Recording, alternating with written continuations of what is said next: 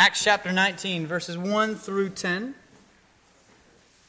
is what we'll be looking at today. Acts chapter 19, verses 1 through 10. Just as an encouragement, this is a personal preference. If you are willing and able, keep your Bible open even as we go through the text. I think there are some people who are great at maintaining people's attention and things like that. My goal is to actually turn your eyes back to the text so that we'll think it through and study together. So even after we read it, even after we pray, please feel free to keep it there open in front of you that the Spirit would work in all of our hearts together. Acts chapter 19, verses 1 through 10. While Apollos was in Corinth, Paul took the road through the interior and arrived at Ephesus. There he found some disciples and asked them, "Did you receive the Holy Spirit when you believed?" They answered, "No, we have not even heard that there is a Holy Spirit." So Paul asked, "Then what baptism did you receive?" "John's baptism," they replied. Paul said, "John's baptism was a baptism of repentance. He told the people to believe in the one coming after him, that is, in Jesus. And hearing this, they were baptized in the name of Jesus, the Lord Jesus. When Paul placed his hands on them, the Holy Spirit came on them, and they spoke in tongues and prophesied. There were about 12 men in all. Paul entered the synagogue and spoke boldly there for 3 months, arguing persuasively about the kingdom of God. But some of them became obstinate. They refused to believe and publicly maligned the way. So Paul left them. He took his disciples with him and had discussions daily in the lecture hall of Tyrannus. This went on for 2 years so that all the Jews and Greeks who lived in the province of Asia heard the word of the Lord. Let's pray. Father, we thank you for this day. We thank you for this journey that Paul took to Ephesus and how he prioritized the preaching of the gospel, but also how he prioritized the discipleship of those who would lead that church. God, as we examine this text today, as we think to our congregational meeting to come, as we think about the baptism of young Camp, God, I pray that you would prioritize in our minds and our hearts the importance of raising up the next generation, of what discipleship looks like. Father, we thank you for the people who came before us, who taught us how to do things, who showed us, who did it with us, who helped pick us up when we messed up terribly. We thank you most of all for your Son, Jesus Christ, through whom we are made part of the church. We thank you for the Holy Spirit who daily intercedes for us. We thank you that we can call you Father. God, I pray that you'd get me out of the way. I pray that what we look at today, what is heard, would be your words. We pray it in Christ's name. Amen. Keep your finger in Acts and turn to Matthew 28. It's a famous passage, Matthew 28, verses 19 through 20. You probably already have it memorized. But it's usually whenever a missionary comes, that's what they read, or if you're having a missions conference. And it starts with, "Go ye therefore. Go and make disciples of all nations, baptizing them in the name of the Father and of the Son and of the Holy Spirit, and teaching them to obey everything I've commanded you." What's amazing is today we're fulfilling several parts of this. But this is one of those verses where grammar matters. You say, "John, I quit grammar in school and I've not thought about it since." Stick with me for just a second. If you look at this verse, there are 3 participles: going, baptizing, and teaching. Those are 3 participles, so it's describing what you're doing. There's only one imperative, only one command. That's make disciples. So the idea is, while you're going, make disciples. And the way you do that is by baptizing and teaching. But make disciples is the imperative. That's the thing you have to do. You are called to do, that we are called to do as the church. But it's also one of those things that takes a lot of work. It takes time. Sometimes even decades. Sometimes even a lifetime. But we are called to do it as Christians. The apostles were called to do it. The success of the church depends on that command.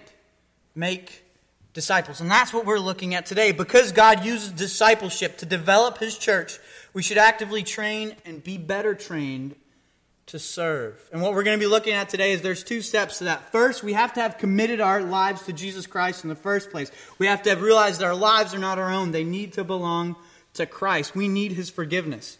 But the thing about a Christian life is not just about a thing that you did at a revival one day and that's it. It's a lifestyle. It's a commitment that we do daily. And that's what discipleship is. The context of this passage, we've been looking through the book of Acts for, 4 months? We've gotten, what we're looking at, we're focusing on is Paul's ministry in Ephesus. Last week we talked about how he visited Ephesus. His ship just made a stop over to get gas. Just kidding, it wasn't gas. And he jumped off and came and spoke at the synagogue. And he promised them, they welcomed him, they loved what he had to say. And he promised, he said, I will return if God's will.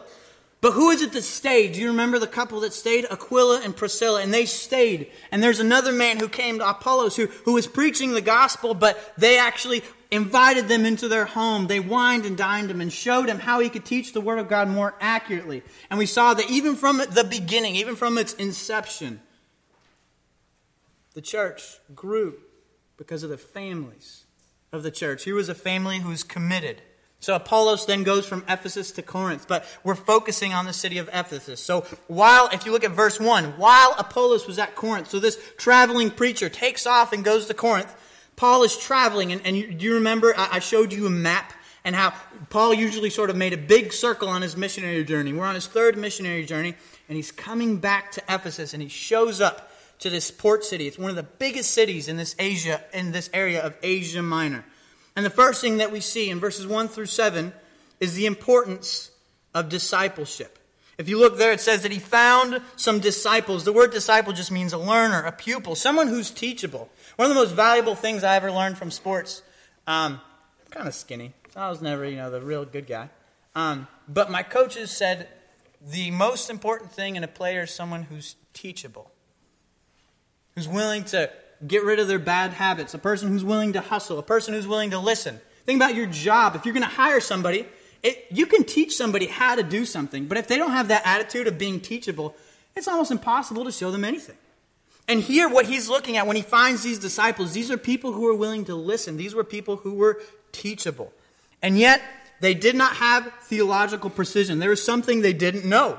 What is it that they didn't know? They didn't even know there was a Holy Spirit. And so Paul, this is really important. This is a big deal. And so he talks to them about the Holy Spirit. I want us just to consider, oftentimes the Holy Spirit is something that kind of falls by the wayside, that we don't talk about, especially as Presbyterians, because it makes us nervous. Like, does this mean that we're going to be doing anything weird in here? John, what are you doing? What's amazing, you find the Holy Spirit throughout the Scriptures. Genesis 1, verse 2. We've all memorized Genesis 1:1. What's the very next verse? Now the earth was formless and empty.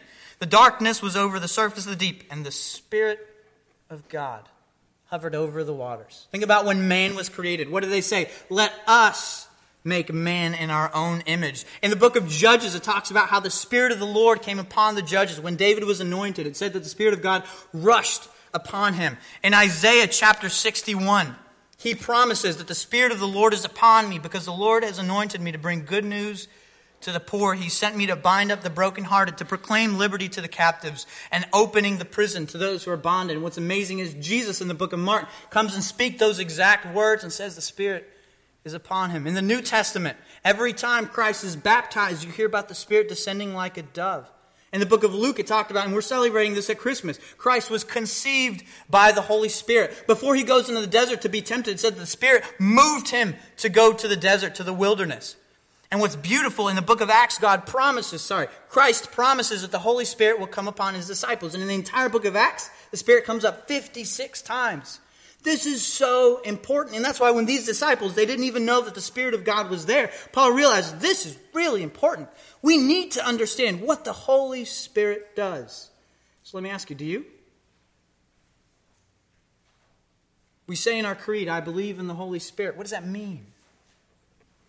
Romans chapter 8, this is what it says. In the same way, the Spirit helps us in our weakness. When we don't even know what to pray for, the Spirit himself intercedes for us with groans that words cannot express. And he who searches our hearts knows the mind of the Spirit, because the Spirit intercedes for the saints in accordance with God's will. Did you know that the Holy Spirit right now is praying for you?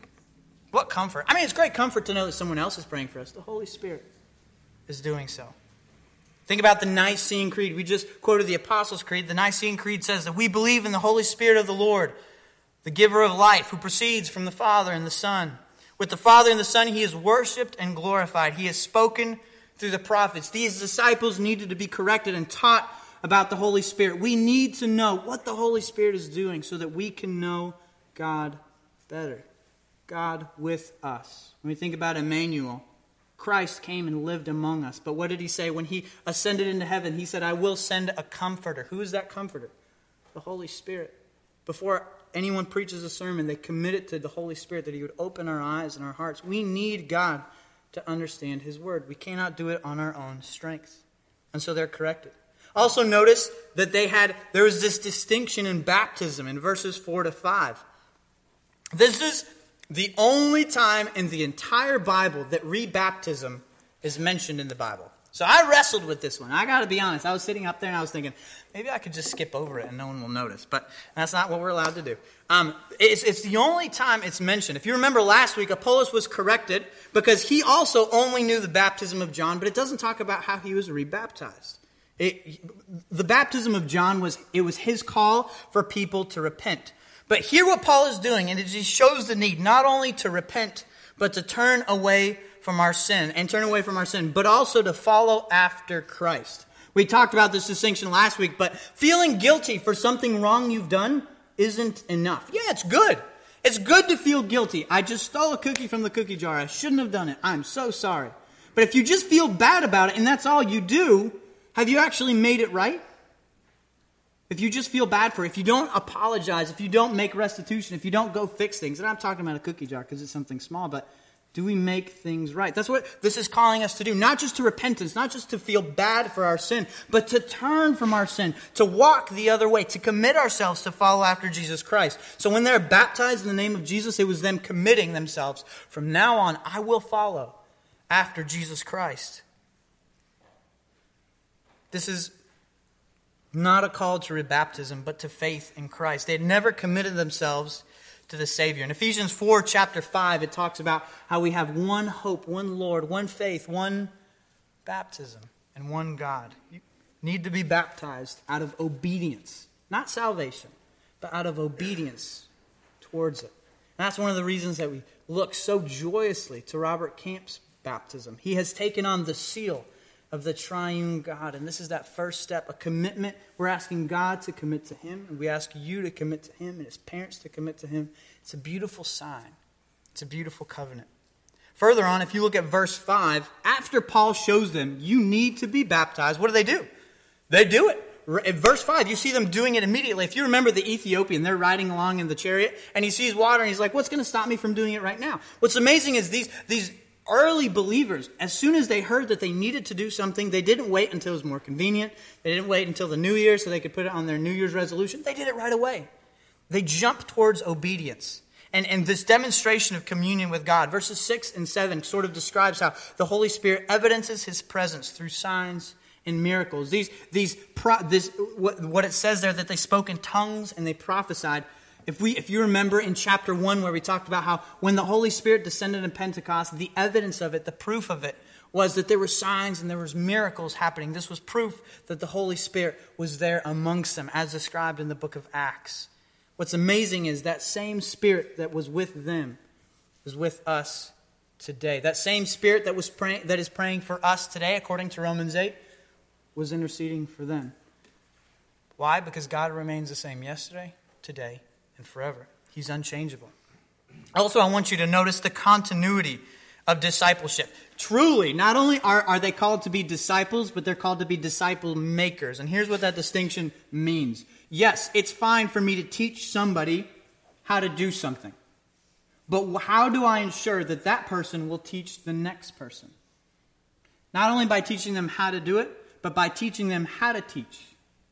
Does that distinction make sense? We're called not just to show somebody how to serve in the church, but also how to train up others to serve in the church. Not just discipleship, but disciple makers. What's amazing here is that Paul speaks boldly, which is distinctive in the book of Acts, and he makes an argument. He's organized, he's clear, he's logical, he's linear, and showing who Jesus Christ was.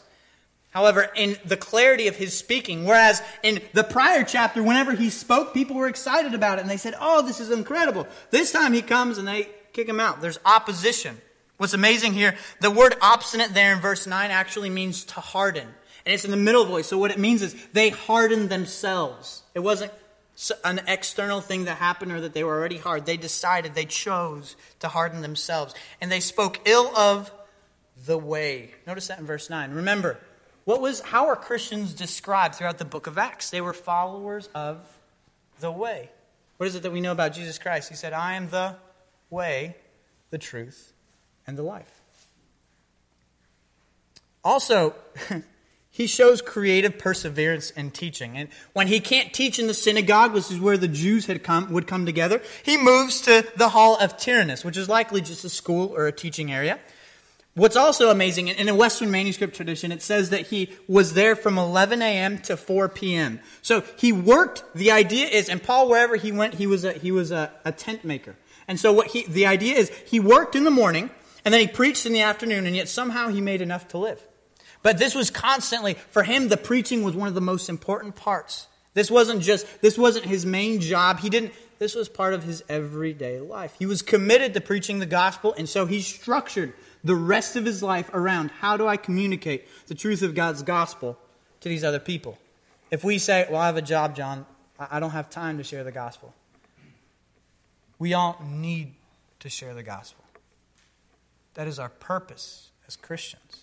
We need to disciple. God has placed people in your life to whom you can speak truth. And we are called to do it. You're also called to seek people to disciple you. There are people that God has placed in your life. And sometimes it takes years to find out who they are. That are a couple steps ahead of you that can show you how to live. That's what we're called to do in the Christian life. What's amazing is that he's with these disciples, and it describes how there were 12 of them. And he's teaching them, and he's teaching with them there, and he's showing them how to evangelize by them doing it. And he's there for 2 years. It's sort of like learning a trade. One of the ministries that we do several ministries here in the church. Kids Night, one of my favorites though is Good News Club. We go and have been teaching at the schools, and I got to be honest, when you go for the first couple times, it just seems like organized chaos. There's kids running around. But what's amazing is when you sit down and you do a lesson, a lot of these kids don't get a chance to hear the gospel anywhere else or any other time. And this past time, they were giving a definition of prophecies and all the different... Miss Diane, she's not here. I can't embarrass her. Fine. She's in the nursery. Oh, there she is. This past week, she was defining what prophecy was. And the kids were talking about the different prophecies that had been given about how Jesus would be betrayed for 30 coins and how he was led like a lamb. There were things that I'd even forgotten, but they were listening so carefully. And what's amazing is not only are we teaching the children, but she's teaching other people how to teach those lessons to make sure that, if there's that weekend that we cannot be there, the ministry will go on. And we are called to do this in every area of our ministry, not just to do the ministry, but to teach others how to do it, show them how to do it. And we see that's exactly what Paul does for 2 years. For 2 years, he shows them how to do it. And so the word of God spreads. Look at what it says in verse 10. To all Asia. Now you would think, oh, come on, there's no way. Well, first of all, Asia was talking about Asia Minor. But here's what's amazing. It seems that not only Paul, but Paul and these 12 disciples did just that. If you look at Revelation chapter 2 through 4, John writes to the churches of Asia. And each one of those churches is within a 30-mile radius of guess what city? Ephesus. The gospel went forth to those churches so that by the time John the Apostle writes the book of Revelation, not only have they heard, but churches have been established in these places. Not only did these 12 share the gospel, but they established churches there. In the following verses, in the rest of chapter 19, you see there's opposition, there's a riot. For a while they want to kill Paul. But what's amazing is there's evidence not only of church growth, but of church leadership that rose up. In chapter 20, which we're going to look at next week, I broke the secret, I'm sorry. In chapter 20, Paul addresses the elders of Ephesus. And you see not only an established church, but an established leadership. Even in the midst of difficult times, in the midst of riots, discipleship remained a priority. And if you read the book of 1 and 2 Timothy, he was a pastor of Ephesus. If you look at the slave Onesimus from the book of Philemon, who was later freed according to church tradition, he became a pastor of Ephesus. And later in life, The Apostle John became a pastor of the church of Ephesus. There's a story where before the persecution, he's there as the pastor of the church of Ephesus, and then the Apostle John is taken away, but there's a young man who really is learning a lot about the gospel. And so John, with the pastor that's there, he says, "Take care of this young man, I will return." So John goes, he's persecuted, according to church tradition, they aren't able to kill him, so they put him in exile. When Domitian, the emperor, passes away, John comes back from exile, and he comes back to this bishop, to this pastor, to this man, and says, "Where's that young man?" And the guy says, "Look, I'm sorry. He became a thief, and now he's a highway robber." And what does the Apostle John do? Even though he's in his 80s, he goes out and looks for this young man. And when he finds him, the young man starts running away. And it describes John. It says that John chased him as though he'd forgotten his age. And he calls to him and he says, "Why are you afraid of me?" And he reminds him of the commitment that this young man had made to faith. And that day, that highway robber becomes a believer, even though it's later in life. Each of these pastors, through their life, were committed to the discipleship of the church. And if you read the book of Ephesians, that's what should be in the background. That's what you should be understanding, this commitment to discipleship. It's so important. It's the survival of the church that's at stake. Discipleship for the leadership of the church. Paul came back, he focused on leadership, and the church was educated by its families, Priscilla and Aquila, and these 12 disciples. And they were chosen and charged to serve and protect the church. When you become a member of the church, when you become an elder or deacon, you promise to promote the unity, the peace, the purity, and the prosperity of the church. Bless you. But today, during the election process, at the end of this service, we are going to have the election process. We are selecting those who have been discipled, those who are actively doing the jobs of elder. The very minimum is someone who is an active member, not a disciple, not new converts, but is showing clear evidence of God's calling. The way we do the process here is, first there's a nominating committee. The session comes together and sends out a list of eligible members. Then the congregation gives suggestions. Here's the deal. In prior years, we've had about 15 to 20 votes. This year, we had 31. Now, it's better, but I want you to look around you at how many people we have here. We should have more than 31. Your voices matter. Your voices really matter.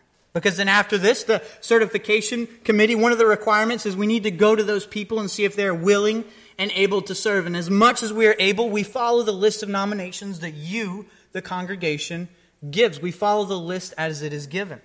And what we have to do, according to our book of worship, is we have to go to them and make sure that they're willing and able to serve. For the position of elder, today, later when we are voting, there's 4 spots that are filled. We approached 8 different people. 4 of them said they were not able to do it, sometimes because of health difficulties of themselves, someone else, sometimes the requirements and responsibilities. But I want you to realize that we followed through their list. There was people that are so qualified and have done it in years past, but cannot do it today. Same with the position of deacon. There were people who were approached who were not able to do it. And not only do we need to respect it, but even according to 1 Timothy chapter 5, we need to be willing and able to serve. But again, I remind you, is the church in the hands of its people? Does its future depend on us? Thank the Lord, no. Depends on the Lord. And we truly believe that God has raised up elders and deacons to fulfill these posts. And so our task, our responsibility today when we vote is to elect officers. And if there's only one nomination for officer, their name will be presented and then we will vote. That is what is about to happen. But I wanted you to know the process that we go through. We do not take this lightly. We think your nominations are so important. But we also, and thankfully, people have recognized the great responsibility to be an elder, to be a deacon, takes so much time. It takes these men away from their families. It means they have responsibilities. Another thing, you carry the feeling of failure with you always because you know how large the load is and there's so little that we are able to do. And yet that is what God has called us to do. So my encouragement to you, once your elder is elected, when we have done that, pray for your elders and deacons. And I mean that. Pray for them daily. We need it. Not just for the decisions, but think about what we talked about discipleship today. This is the raising up of the future of the church, the future leaders. Also respect the office. What's amazing is it's so easy. They're going to make mistakes. Lots of them. We taught on Ephesians chapter 5, and there's that really that difficult word, submit. It's easy to submit. Well, it's not easy to submit to Christ. It's easy to want to submit to Christ because He's perfect. Many times it comes with submitting to one another. It's, you have no idea what He's like at home. We're called to submit to our elders. But lastly, in remembering that they're just people and they're fallen and they make mistakes, I'd encourage you as the church, you have shown me so much grace when I mess up. You guys are so encouraging. Every time after I preach, I have several people come and say, "Oh, you've come such a long way." You have no idea how bad it was before. You've been so gracious. My encouragement to you, when these men, when these women, when these teachers, when our leadership messes up, when they make a mistake, show them grace. Remember how Aquila and Priscilla, how they corrected him. How did they do it? They took him aside and did it in private. I encourage you to do that the same. And I mentioned it before, but I'll say it again. Pray for them. Prayers matter. You say, all I can do is pray. Oh my goodness, I would rather have your prayers than anything else. Please, please, please. Pray for your deacons. Pray for your elders. Next week we'll have the ordination service for these men and the reinstallation service. But and I'm gonna go really hard on them. So, don't you worry. But today I'm going hard on y'all. In the meantime, remember that we have been taught and we are called to be teachable. So even in the midst of the voting that we're doing today, in the midst of the baptism, and what we are doing is we are raising up the next generation of people who will serve and who will know the Lord. Let's commit that to the Lord right now. Let's pray. Father, we thank you for this day. We thank you for your goodness. We thank you for the history of the church, and we thank you for the way you provided individuals throughout time to care for your church. And we pray that you would guide our decisions later today. We especially raise up to you Robert and his future, that he would know you as his personal Savior. And God, I lift up before you Paisley, even as this pulpit flower reminds me. I pray that she would not know a day she did not know the Lord, her Lord and Savior, Jesus Christ. Pray for all our children. But also I pray for adults. And give us wisdom. Show us how to teach, how to disciple. And not just to show what to do, but most of all, that we need you. Time with Jesus Christ cannot be replaced. God, I pray that we'd remember that on a daily basis. It's in His name that we pray. Amen.